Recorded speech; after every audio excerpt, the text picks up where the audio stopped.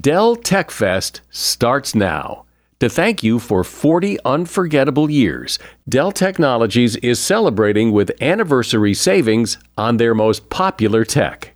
For a limited time only, save on select next-gen PCs like the XPS 13 Plus, where you can make the everyday easier with Windows 11. Plus, curate your dream setup with great deals on select monitors, mice, and more must-have electronics and accessories. When you shop online at Dell.com/deals, you'll have access to leading-edge technology and free shipping on everything. Again, that's Dell.com/deals. Today on Something You Should Know, how to create a password that's hard to hack but easy to remember. Then there are so many things that influence why you choose everything you choose. It's called choice architecture. Choice architecture is not an option. Every decision has a choice architecture, even if you don't realize it. Whether it's the menu you see in a restaurant, or if you lay out your clothes for your young son or daughter. Also, why do we lie? And admit it, we all do lie, and pretty much all for the same reasons. And you were probably taught that being selfish is wrong. Well, maybe not. You actually need to be more selfish because we've been taught that we should give everything to everyone else. And as a result, this has led to a society that is burnt out, overworked, and has no self-esteem. All this today on Something You Should Know. Ask a business owner or manager who's looking to hire someone, and they'll often use the word hope. As in, I hope I find someone good. I hope this person works out. You don't want hope. You want to nail this perfectly because the right people can make all the difference to your business. No, you don't need hope. You need Indeed. Indeed is your matching and hiring platform with over 350 million global monthly visitors, according to Indeed data, and a matching engine that helps you find quality candidates fast. And Indeed doesn't just help you hire faster. 93% of employers agree Indeed delivers the highest quality matches compared to other job sites, according to a recent Indeed survey. What I think makes Indeed special is that it's not just names and resumes. It's a system that guides you through the hiring process to help you get the right candidate for the job. And what's really cool is Indeed's matching engine is constantly learning from your preferences. So the more you use Indeed, the better it gets. And listeners to this show will get a $75 sponsored job credit to get your jobs more visibility at Indeed.com/something. You just go to Indeed.com/something right now and support this show by saying you heard about Indeed on Something You Should Know. Indeed.com/something. Terms and conditions apply. Need to hire? You need Indeed. Something you should know. Fascinating intel, the world's top experts, and practical advice you can use in your life. Today, Something You Should Know with Mike Carruthers. Hi. Over in my desk, right over there in the drawer, I have a file folder full of passwords. Passwords for different websites and different apps. And it's so annoying. I, like most people, hate keeping track of all the different passwords for all the different websites. What I also hate is trying to come up with a new password, particularly one that I really want to remember. And I heard this idea that actually I've tried and it really works. It comes from memory expert Aaron Katz, who is author of the book, Where Did Noah Park the Ark?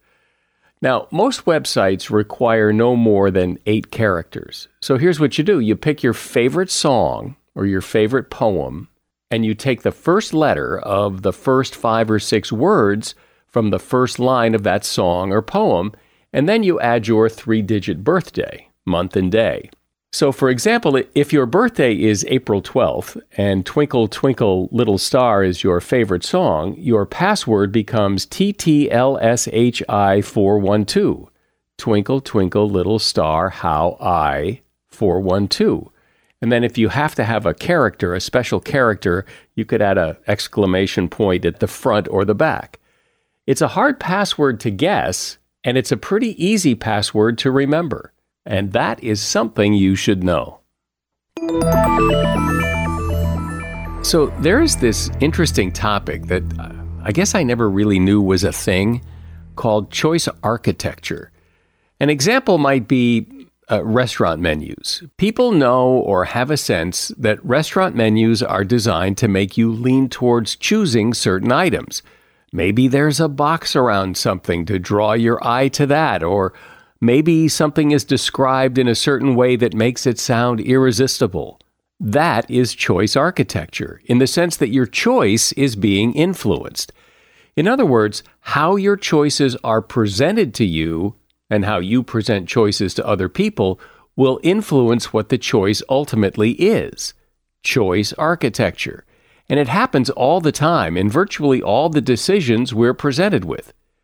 Someone who is a real expert on this is Eric Johnson. He's director of the Center for Decision Sciences at the Columbia Business School, and he's author of the book, The Elements of Choice: Why the Way We Decide Matters. Hey, Eric, so explain why this idea of choice architecture is so important. So we make lots of choices every day. Some of them seem really big, like what retirement plan to choose. Others seem like less important, but actually matter a lot, like what we eat. And so we're always faced with these options. And what I'm interested in is, as a psychologist, particularly one who teaches in a business school, is how the way those decisions are posed to the decision maker changes what they choose. And so can you illustrate with an example? So there are lots of examples, and they're all over. So we already talked about giving people health plans to choose. You know, you do this every year. You usually find it annoying. Often people make the decision by asking their office mate, gee, what did you choose? Now, the person who designed that form, they've actually made up their mind about what you're going to see. So they've decided how many plans are you going to see? What order will they be in? And that whole set of decisions are going to influence what you choose. Yeah, see, I've always suspected that, just that you have free choices to make here, but very often the way that choices are presented really guides you in a certain way or guides you away from a certain way. It can be either really helpful or it can be harmful. And of course, I think it is used both ways. The other thing important to realize is that often the person who's what I'll call the designer, the person who's giving you the choice, actually often doesn't know what they're doing. They're doing this stuff haphazardly, almost accidentally. And so they're producing influences on your decision they might not be aware about. So how might I present choices to somebody to make a decision and not realizing what I'm doing, I'm actually helping them make the decision and I don't even know I'm doing it? One of the classic cases is actually when I present you a choice and something happens by default. So one of the things that we looked at a long time ago was actually what happened if you didn't make an explicit choice to be an organ donor. So in the US, for example, you have to opt in. You have to choose to be a donor. In lots of European countries, it turns out, largely by accident, you are a donor unless you choose not to be. So we call those defaults. They're what happens if you don't make an active choice. And it's pretty clear there are big effects in the number of people who are willing to be a donor, depending upon how that decision is posed. Well, sure. I mean, if you're going to be a donor by default, unless you actively choose not to be, that means a lot more people are going to be donors. That's right. And now what's interesting is when we asked people who are running these organ registries, why it was one way or the other, they said, we really don't know. It's just always been that way. And so that's an illustration of the point that we don't really know as designers what we're doing. How do you use this to your advantage? How do you make choice architecture work in your favor? One of the things that's true is choice architecture is not an option. Every decision has a choice architecture, even if you don't realize it. Whether it's the menu you see in a restaurant, or if you lay out your clothes for your young son or daughter, you are being a designer and you're influencing their choices. So there's no such thing as an option to not be a choice architect. Well, it kind of gives you a sense of power that you probably didn't realize you had. I sometimes call it your hidden superpower. It's something that, actually has lots of influence, and what most of us walking around don't realize that we can have that influence, and defaults are just one of many things. And so tell me about some other things that play into this. So something that, again, we have some vague idea it might make a difference is order. There's a great set of studies that look at order on ballots for elections, for president, for governor, et cetera. And what they show is that the person who's first on that ballot typically gets between 1% and 2% more of the votes than if they were second, third. I mean, in most states, there's just one order, but it turns out there's some states, Ohio is one of them, where they actually randomize the order. So each county has a different order. And as it turns out, when you look at that, order alone changes the percentage of people who are voting for one candidate or the other by about 1% or 2%. And that's a lot, as we all know, in elections today. Yeah, see, that's one of those other things that I've always thought. In fact, that example precisely, that if you're first on a ballot for anything, it seems like you have an unfair advantage, and you're saying the research really bears that out. In fact, my favorite example of this was a election that was done in Texas for the Supreme Court judge. It turns out in the primaries, they actually randomized the names, and it turns out Chris Green was running against Doug Green. And it turns out whoever was first on the ballot got a 20% boost in the percentage of votes they got. So if being first on the list gives you an advantage, why does it give you an advantage? The people who are choosing that first person because he's first or she's first, why are they doing it? It's easier. Let me just pick, then I don't have to read the rest of the list. And so ease is one thing that happens. A second thing, probably more in other contexts, but it could happen here, is you feel as if whoever designed the ballot is endorsing the first person. So actually, maybe the person who's first is the person who's been doing this longer or is better. The third thing is we tend to ask ourselves questions in the order in which they're on the list. So I might ask myself first, why would, to use a famous example, the Gore-Bush 2000 election, why would Al Gore be a better president? Or why would George Bush be a better president? And in doing that, it turns out, psychology shows, that I actually make it harder to retrieve the reasons the other person would be a good candidate or a good president. So order works three different ways, and that's what makes it so powerful. I've heard people explain that when you're giving people choices, that you should give them as few choices as possible, because the more choices you give, the more likely they are to opt out of the whole thing. That if you give people the choice between A and B, they'll pick between A and B. But if you give them 10 different choices, they become overwhelmed and they choose nothing. Sometimes people call this the curse of choice or choice overload. And it actually leads people to believe I have to limit the number of options. Now, one of my favorite observations about this is in New York City schools, you get to get a choice of high school. And so these are kids who are 14 years old and their parents, and they're sitting trying to figure out which school they should go to. Now, at the extreme, there are certainly too many options. In New York City, it turns out there are 169 that are given to high school kids. Obviously, no one's going to look at that information very carefully. At the same time, if you think about it, giving people only 2 high school options is not a good idea because there's not enough variety in that set. You need to add more options because that actually makes the student aware of things that might be better fits.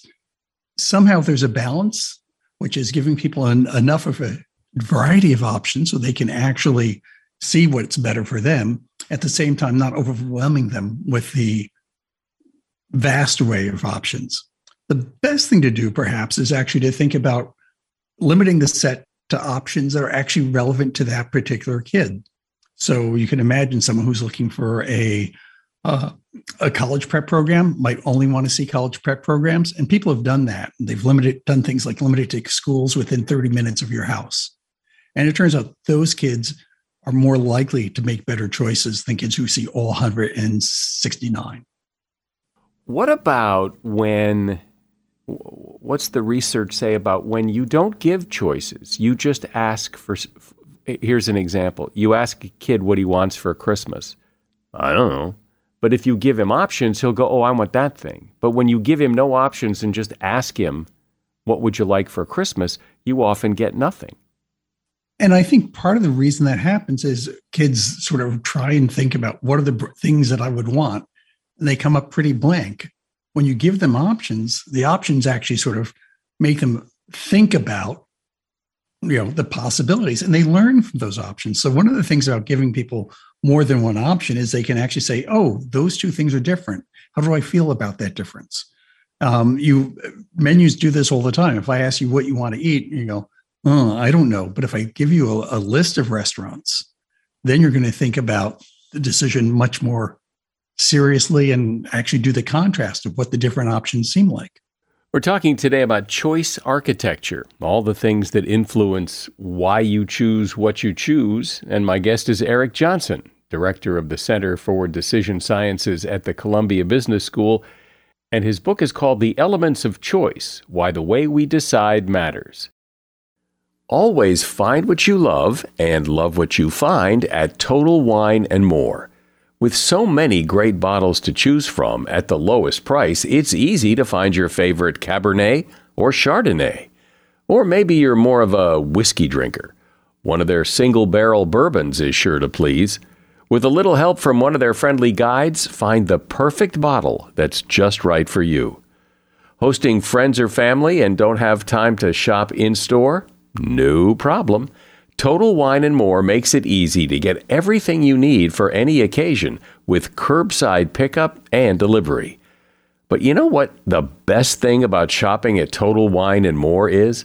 That every bottle comes with the confidence of knowing you just found something amazing.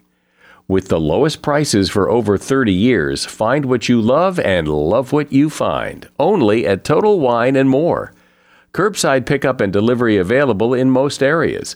Visit TotalWine.com to learn more. Spirits not sold in Virginia and North Carolina. Drink responsibly. B21.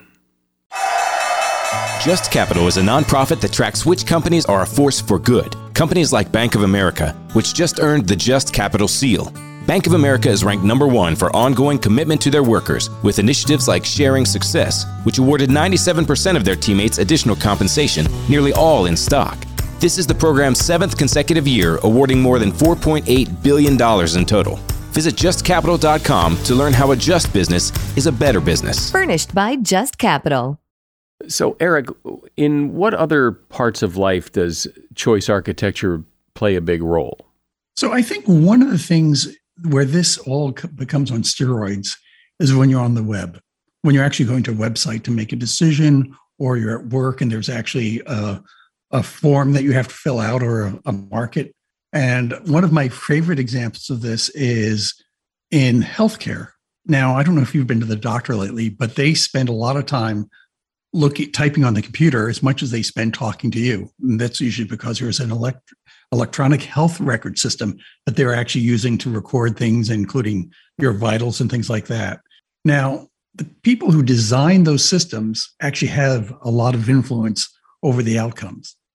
So we all know that generic drugs are actually cheaper. It turns out they're about 20 cents on the dollar. And generic drugs are something that most hospitals think you should be prescribing more often. And they've tried lots of things, like, for example, they've tried giving you money if you prescribe generics, or warnings. The system will pop up an alert saying, please use the generic. And what the doctors learn to do is quickly hit the dismiss button. One hospital, a former student of mine, developed a variant of their health record system where basically you type the name of the regular drug, let's say Allegra, which is a antihistamine. And what do you think the name of the generic is? Well, it's not nearly as simple. It's called fexofenadine hydrochloride. I don't know if you can remember that. I can barely pronounce it. But what's interesting is when I started typing Allegra, it would fill in fexofenadine hydrochloride. It turns out the doctors couldn't remember the name of the generic. The problem was not they hated the generic. They thought it was better. They would have used it, but they couldn't remember the name. So by actually using one of these systems, what's very nice about it is it actually changed the percentage of generics from about 40% to over 80%, which saves the hospital a lot of money. And finally, because people are using drugs that are less expensive, they tend to be more compliant. They keep taking the medicine rather than not buying it because they can't afford it. It does seem, though, that there are a lot of decisions that I'm immune from being influenced by. You know, if I'm in the supermarket and I know my favorite ice cream is that favorite ice cream, it doesn't really matter what other ice cream I see first or anything else. I'm probably just going to pick my favorite ice cream. You know, there are decisions that you make all the time that you've already decided what you want. I know I don't like liver. I don't like certain kinds of sushi. And no amount of choice architecture is going to get me to order those. At the same time, lots of decisions are ones that are rare, like what mortgage to buy, what insurance to buy, buying a car. We don't do it that often. And maybe you're a gearhead and love cars, and we're not going to be able to do much with you. But we have done work where we actually work with a large German auto company, and they actually pre-check the buttons, and they always pick the cheapest, least expensive option. So you've got the smallest engine, the cloth seats, and they did that again. The point is they didn't know what they were doing. They thought that was the right thing to do. But lots of people wanted bigger engines and wanted, better seats.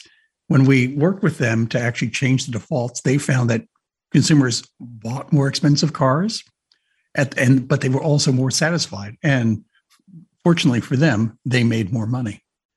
So I've heard things like, I heard about some study where they were selling wine in a store. I believe, I'll probably get this wrong, but they were selling wine, and if they played French music, more French wine was sold, and if they played Italian music, more Italian wine was sold.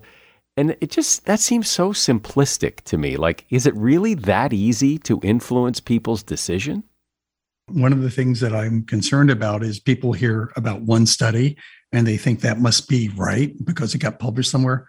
That study probably didn't replicate very well. So one of the things that people have to realize when we talk about behavioral science is it's a science, and no one study is going to tell you the truth. And it turns out that particular study is not right. There's another study about wine that does replicate. And so let me tell you about that. I can order wine on a list by price or by quality. I could use like the Wine Spectator rating, and I could use what the cost of the bottle is. And which order you give people will change the quality of the wine they buy. If it's by price, they'll tend to buy cheaper wines. If it's by quality, they'll tend to buy more expensive but better wine. So there's a case where the environment works. We know that replicates. And that's very similar to your example, but perhaps a little bit less fun, or sounds a little bit less like magic. But it does seem that people can be very inconsistent. I mean, I have made choices for things that I felt was the right choice, and maybe the next day thought, well, did I choose the right thing? I mean, maybe I should have chosen that other thing. So I'm not so clear on my choice that depending on when you ask me, I might have chosen differently. Well, not only is you, but it's your memory. I don't know. Do you do crossword puzzles by any chance? Yeah, sure. I've done my share of crossword puzzles. But you probably have had the experience of saying, I just can't get that word. And then you put the crossword puzzle down and come back to it an hour later, and it's obvious what the thing was. Exactly. So why did I not know ABBA was a palindromic Swedish rock group? Now it's clear as day. And the phenomena there is something about memory that psychologists call interference or inhibition. And it's that sometimes when you're thinking about one thing, it's very hard to think about the other. So it actually turns out that thinking about, for example, the reasons I want to do something makes it harder for you to think about the reasons why you would not want to do something. So it's because what comes to mind changes is largely what happens when we see choices change over time. Also things happen like getting hungry. But, without that, you're also going to have preferences that are what I call assembled, because I pull up different things from memory. Since you've done all this research, what's another good example of choice architecture? Here in New York City, about 5 years ago, they put in different kinds of meters for cabs. Instead of being the old-fashioned, press a button, the meter ticks, ticks, ticks, they put in nice video screens. And it turns out 2 companies did that at the same time. In one case, they gave you the choice between a 15, 20, and 25% tip. In the other case, accidentally, the options are 20, 25, and 30. And at any point, you just say, press a button and type in whatever percentage or number you want. But it turns out the cabbies were making 5% more when they saw the slightly larger range of tips. Now, that's a lot more than they would have gotten for most union negotiations, a 5% raise because someone accidentally chose a different menu to present. So I think what that says is that we as choosers are influenced by designers. And in this case, I think it's designers who didn't know what they were doing. But the cabbies, riding cabs, they used to hate taking credit cards. Now they love it because you're going to use that machine and that's going to increase their tip. Given all that's going on with choice architecture, are there some techniques you can prescribe that, knowing what you know, will make choices easier, simpler, and more to your advantage? Well, there are certain easy things. So a simple one that I do all the time is if I'm arranging an appointment with people, you all are familiar with the experience of we should get together later this week. And then you go through 5 emails, finding out common time. Simple thing is set a default, say, Thursday at 3 is good for me in my office. I'm flexible. But what that does is that more often than not, get people to either suggest that time or a time close to that. So it actually makes everybody more efficient. It also might happen to make it closer to an appointment time that's good for me, but it saves us from doing this incredible calendar email. It just occurred to me that you had said that with a ballot, being first on the ballot has an advantage, but it also seems that there are times when being last has an advantage, yes? There's a couple of very nice studies done with figure skating. Do you think it's best to be the first or the last to be judged? The last. Now, notice it's different, and I'm going to ask you why. I just have this sense that when the first person comes out, they're under such scrutiny that every little mistake, but that the first person sets the bar, and then everybody else after that is compared to the first person. That's part of what goes on. You're right. The other thing is people just don't remember the first one. After you've seen 10 job candidates or 10 ice dancers, it's very hard to remember number one. So while each of these things in the situation might seem obvious, it's not as simple as always be first or always be last. It actually turns out understanding the role of memory is very important to understand whether first or last is going to be better. Well, I think this is a topic people really need to understand because there is so much going on under the hood of choices, and it's nice to take a peek under the hood and see what's really happening. Eric Johnson has been my guest. He's director of the Center for Decision Sciences at Columbia Business School, and the name of his book is The Elements of Choice: Why the Way We Decide Matters. And there's a link to that book in the show notes. Thanks, Eric. Mike, it's been great being with you. It was a lot of fun. If you need to hire, you need Indeed. Indeed is your matching and hiring platform with over 350 million global monthly visitors according to Indeed data, and a matching engine that helps you find quality candidates fast. And Indeed doesn't just help you hire faster. 93% of employers agree Indeed delivers the highest quality matches compared to other job sites, according to a recent Indeed survey. With Indeed, everything hiring is all in one place, and it makes it so easy. Leveraging over 140 million qualifications and preferences each day, Indeed's matching engine is constantly learning from your preferences. The more you use Indeed, the better it gets. Join the more than 3.5 million businesses worldwide that use Indeed to hire great talent fast. And listeners of this show will get a $75 sponsored job credit to get your jobs more visibility at Indeed.com/podcast. Just go to Indeed.com/podcast right now and support our show by saying you heard about Indeed on this podcast. Terms and conditions apply. Indeed.com/podcast. Need to hire? You need Indeed. What companies would you want to work for? Just Capital is a nonprofit that tracks which companies are a force for good. Companies like Bank of America, which just earned the prestigious Just Capital 2024 seal. Bank of America is ranked number 1 in the banking industry and number 1 for their ongoing commitment to workers, offering best-in-class benefits, including a minimum wage of $25 an hour by 2025. Visit justcapital.com to learn how a just business is a better business. Furnished by Just Capital. From an early age, we're taught not to be selfish. But perhaps that advice is a little simplistic. In fact, maybe being selfish is exactly what we need, according to Michelle Elman. Michelle is a coach, speaker, and author who has been named one of the 50 most inspirational women in the UK. She has a book out called The Joy of Being Selfish. Hi, Michelle. Thank you so much for having me on. So when you hear someone say, there is joy in being selfish, somehow it sounds wrong that, being selfish, while it might be fun, it's a bit indulgent because we're supposed to help other people, that we're supposed to be selfless, not selfish. And although lately there has been more talk and more emphasis on self-care, but I still think people look at selfishness as a negative.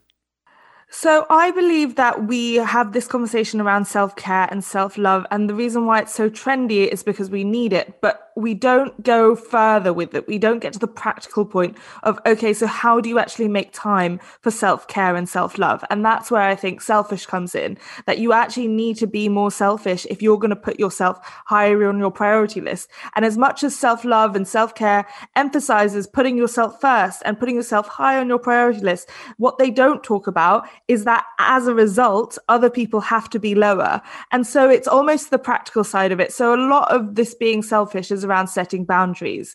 And ultimately, I think boundaries are how we teach the world to treat us. And this idea of setting boundaries and being selfish, the benefit of doing this, as obvious as it may seem to you, but why?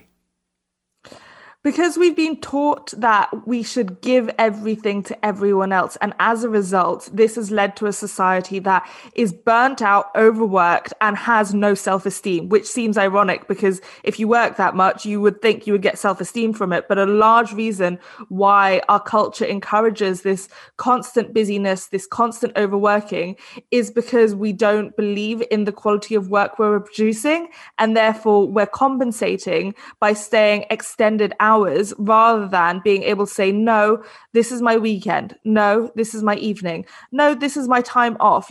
Just because you've hired me doesn't mean you get access to me all hours of the day. If it's not your nature to do this, where do you begin? So I think it's not most people's nature, because I think also how you learn boundaries is your parents. So if your parents didn't have good boundaries, nor will you. And so how you start is the easiest, simplest boundary that most toddlers know is the word no. And if you take away their toy, they will scream it in your face. It's only once we start thinking about other people's opinions, and that usually happens around the age of 3 and 4, that it gets a little bit more complicated. And so the first place to start is when someone asks you in a restaurant, do you like your food? Say no, honestly. If you're going to get your haircut, you don't like the haircut, a lot of people are awkward around that. They say they love it, then they go out the salon, cry and tell all their friends how awful it was. When they ask you, are you happy with your haircut? You actually say no. The reason why I use those two examples is because often it's a lot easier to start with strangers, people who you aren't going to see again, rather than your loved ones. Well, let's take that example of the haircut. I mean, yes, you could say, oh, I don't like what you've done with my hair, but your hair's going to grow back. You don't have to come back to this person. You could find somebody else. So why bother? Why stir it up? The point is that you're answering the question honestly. It's about keeping to your word. It's about integrity. It's about saying how you actually feel. And we have this accommodating nature, which means that we're actually swallowing our discomfort.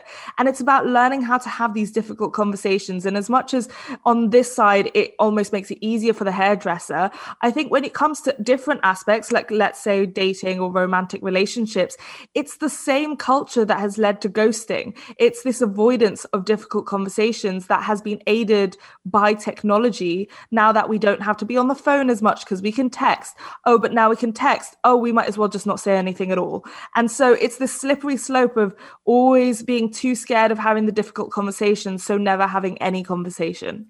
The feeling you get when you tell the person who cut your hair you don't like it, or you tell the waiter that your food is cold and you don't like it, that generates a feeling inside that's an uncomfortable feeling, and people avoid that feeling. What is that feeling, and how do you make peace with it?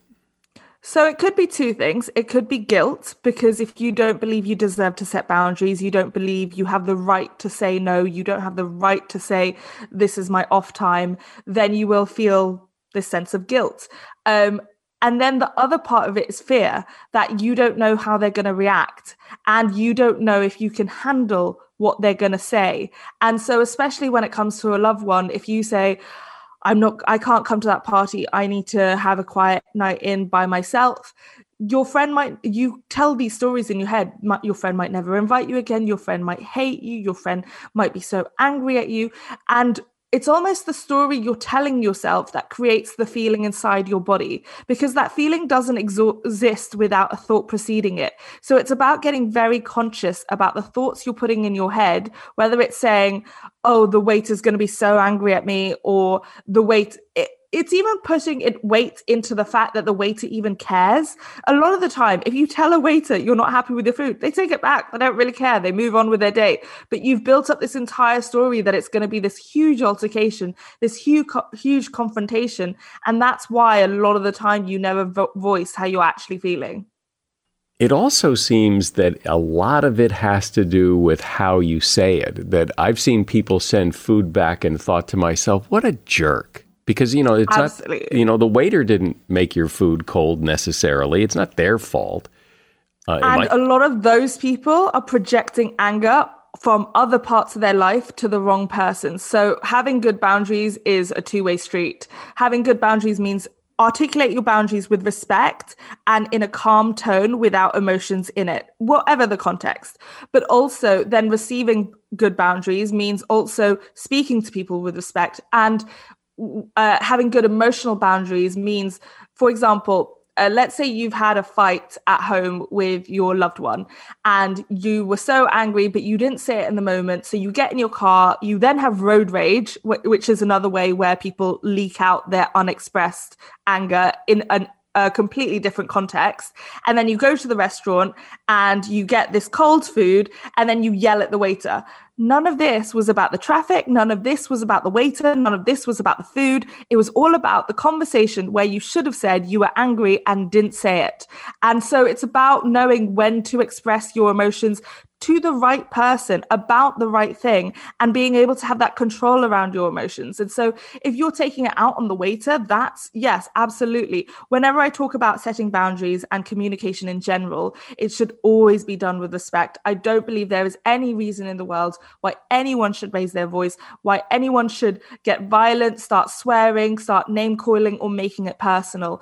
But I think sometimes we confuse setting boundaries with these things. It's pushing people away, essentially.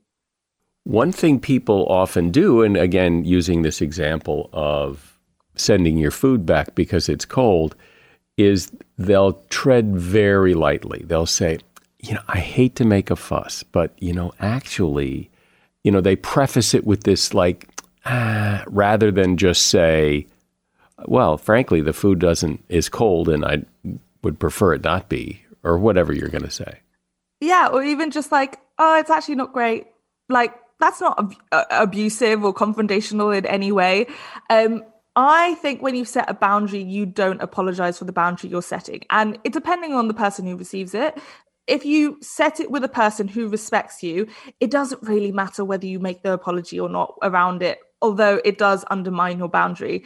Why I tell you not to apologize, though, is because if you're setting that boundary with a person who takes advantage of you and knows that you're bad at setting boundaries, that apology is their permission slip to abuse your boundary, violate it, not respect it in any way, because they almost see it as you not even taking your own boundary seriously. Because not only are you apologizing the first time you set it, but there's no chance you're going to hold that boundary and then reinforce it if it gets crossed. I guess there is this sense that the people who set these boundaries, that they're very assertive, they're very in your face, and I don't want to be that guy. Yeah, well, I used to be a pushover. So I also think there's this idea that you either get born with it or you're not born with it, and you're either born assertive or you're not. Whereas I had to go through that long journey of 5 years of learning it.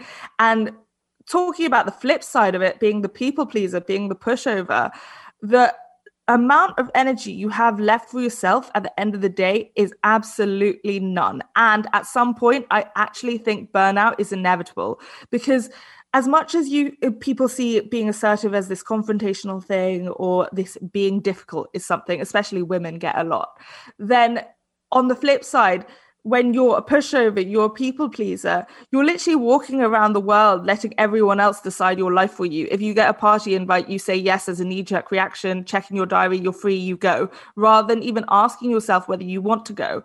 If your boss asks you to do something, if someone in the office asks you to do their job, you're the person always doing it. And at the end of the day, the only person this is costing anything to is yourself. Right. But what you said a moment ago, that you don't want to be perceived as difficult. So that's the excuse I think people give themselves, is I'm going to help this person out because I don't want to say no, because I don't want to be difficult. So a huge piece of the puzzle is letting go of what people think about you. And as much as that sounds like a simple thing that everyone tells you all the time, I found myself in a really practical moment with a friend where I realized what that meant.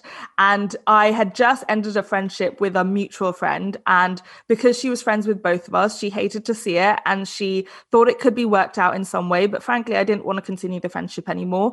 It wasn't healthy for me. And I didn't want to be in it anymore. And we had ended the friendship. We'd had a perfectly fine conversation. And this third party came in trying to convince me to get back together with our mutual friend. It was in this conversation that she called me unforgiving. And she actually said that, like, if you are this unforgiving, you're never going to find a boyfriend.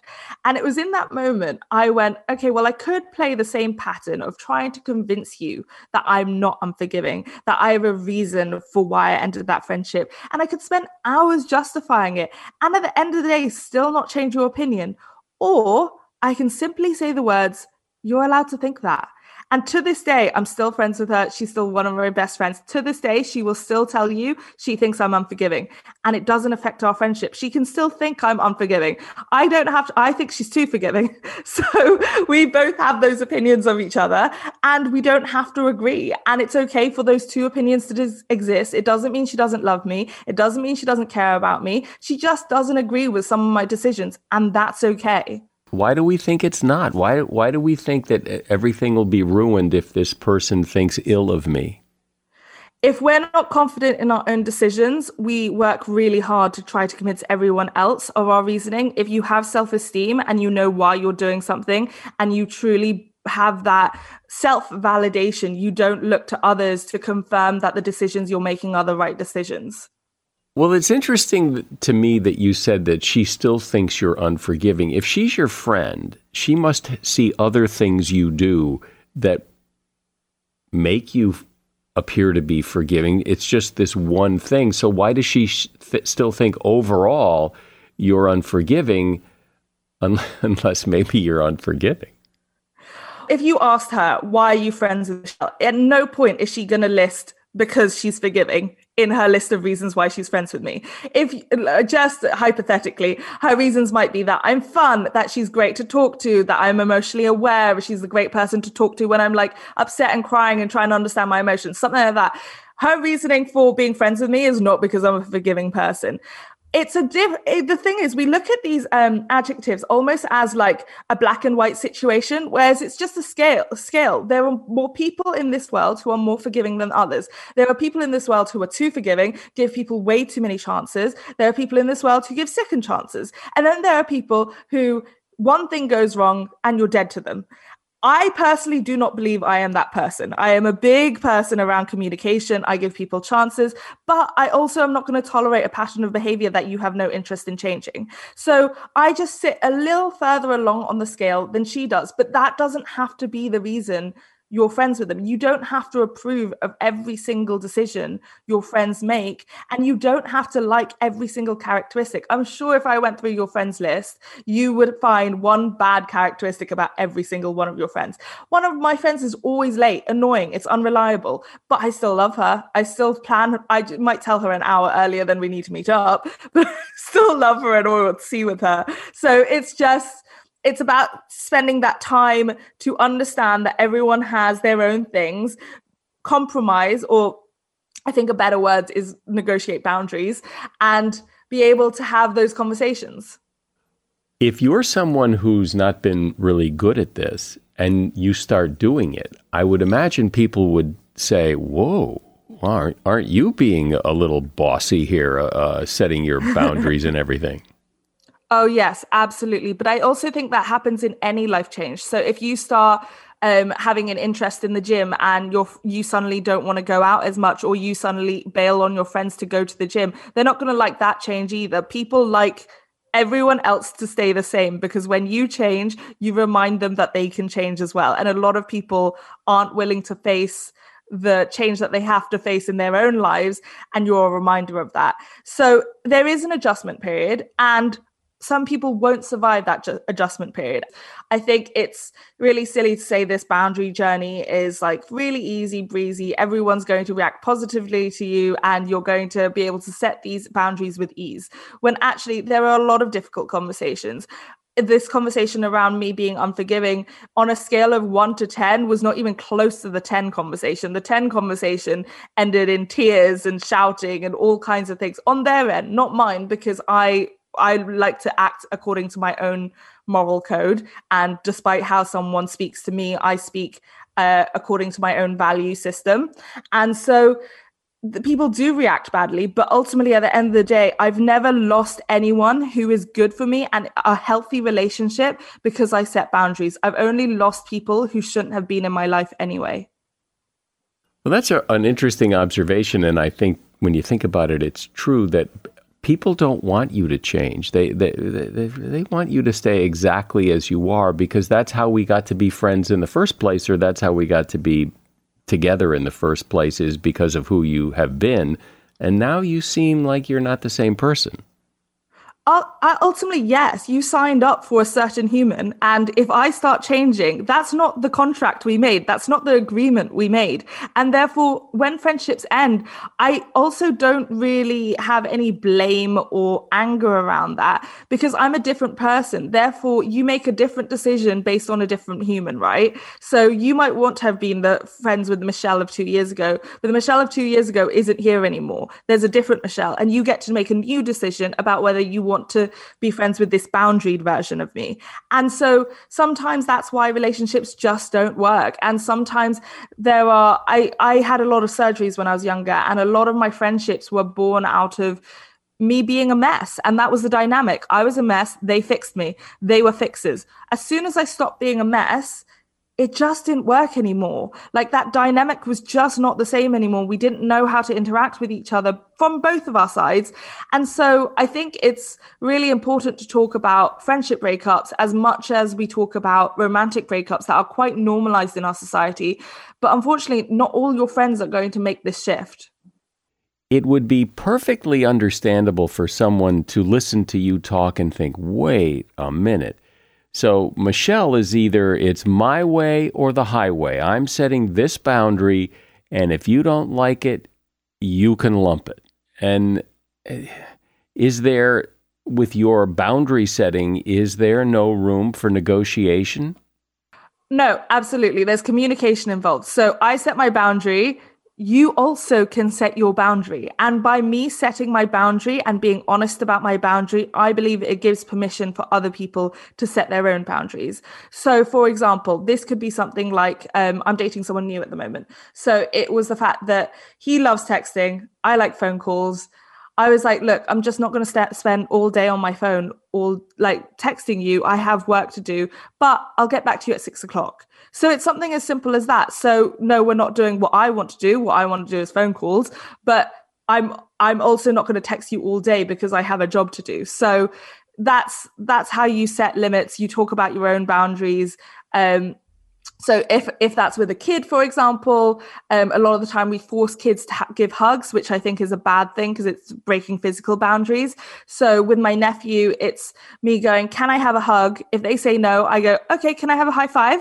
And if they still say no, I go, okay, can I have a wave?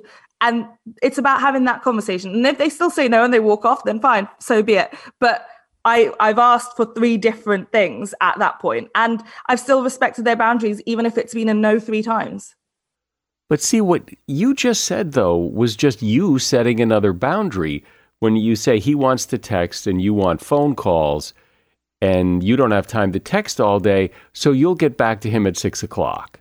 Again, that sounds like you've just laid down the law rather than say, let's hear what he has to say and see if there's some other middle ground. Or is it just, this is it? Well, I'll get back to you at 6 o'clock. Well, it was a conversation because he also said he doesn't like phone calls. So in a way, it's a compromise. I don't like the word compromise because it implies that it's a lose-lose situation. And the way I see it is it's a win-win. My boundaries were respected. I need to be able to work whilst also having a relationship, and his boundaries were respected. He doesn't like getting on the phone. Oh, well, I'm concerned about this relationship. Sounds like trouble brewing. Well, it's about communication. Honestly, one of the biggest things around relationships is like the communication mismatch, especially when it comes to texting nowadays.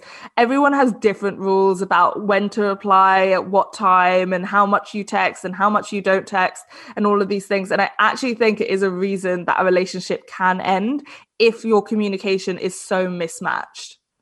Yeah, well, I'm with you. I'm not a texter. I've never liked texting, especially, there's those people who like want to have really serious conversations via text. And I think, what? No. I know, pick up the phone. Give me a call.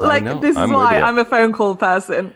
Well, I think your message is good for a lot of people. A little selfishness, standing up for what you believe is something probably a lot more of us need to do more often. And you've given some good reasons why and some strategies on how to do it. Michelle Elman's been my guest. She is a coach, speaker, and author of the book, The Joy of Being Selfish. And you'll find a link to that book at Amazon in the show notes. Thank you for coming on, Michelle. Wonderful. It was great talking to you. We've all been taught that it's not good to lie, and yet pretty much all of us do it. And no matter whether you're 2 or 82, the reasons for lying are pretty much the same. To get out of trouble, to get something, or to make ourselves look good to others. Dr. Kang Lee, director of the Institute of Child Study, says that lying is actually a sign of normal maturation. That in fact, kids who lie more actually have better cognitive abilities. It turns out that in order to lie, you see, you also have to keep the truth in mind, and that requires multiple brain processes. In one study, researchers used a hidden camera and enticed kids from 2 to 17 to lie.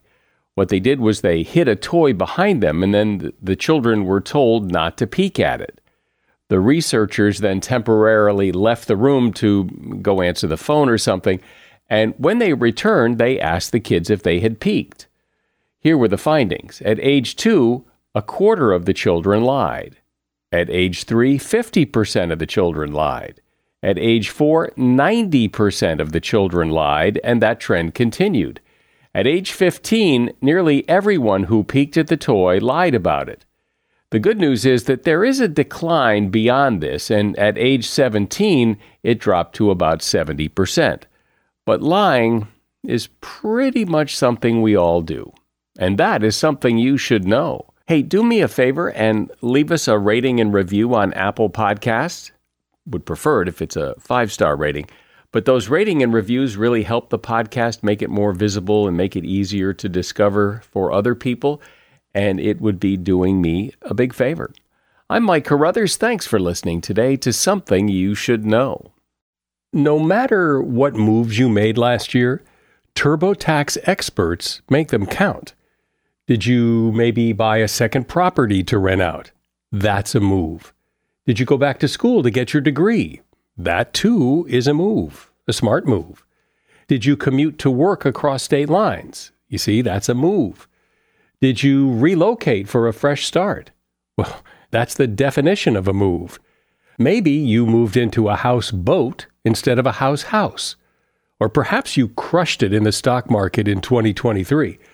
TurboTax experts make all your moves count, getting you every credit and deduction you deserve, filing with 100% accuracy, and getting your max refund guaranteed. Switch to TurboTax, make your moves, and they will make them count. See guarantee details at turbotax.com/guarantees. Experts only available with TurboTax Live. Movies, TV shows, books, podcasts, and more. It's What Women Binge with Melissa Joan Hart and her friend Amanda Lee. We have Lauren Bosworth with us. Yay! The Hills. So what is like your number one question from fans? The primary question I still get asked was, "What is it real?"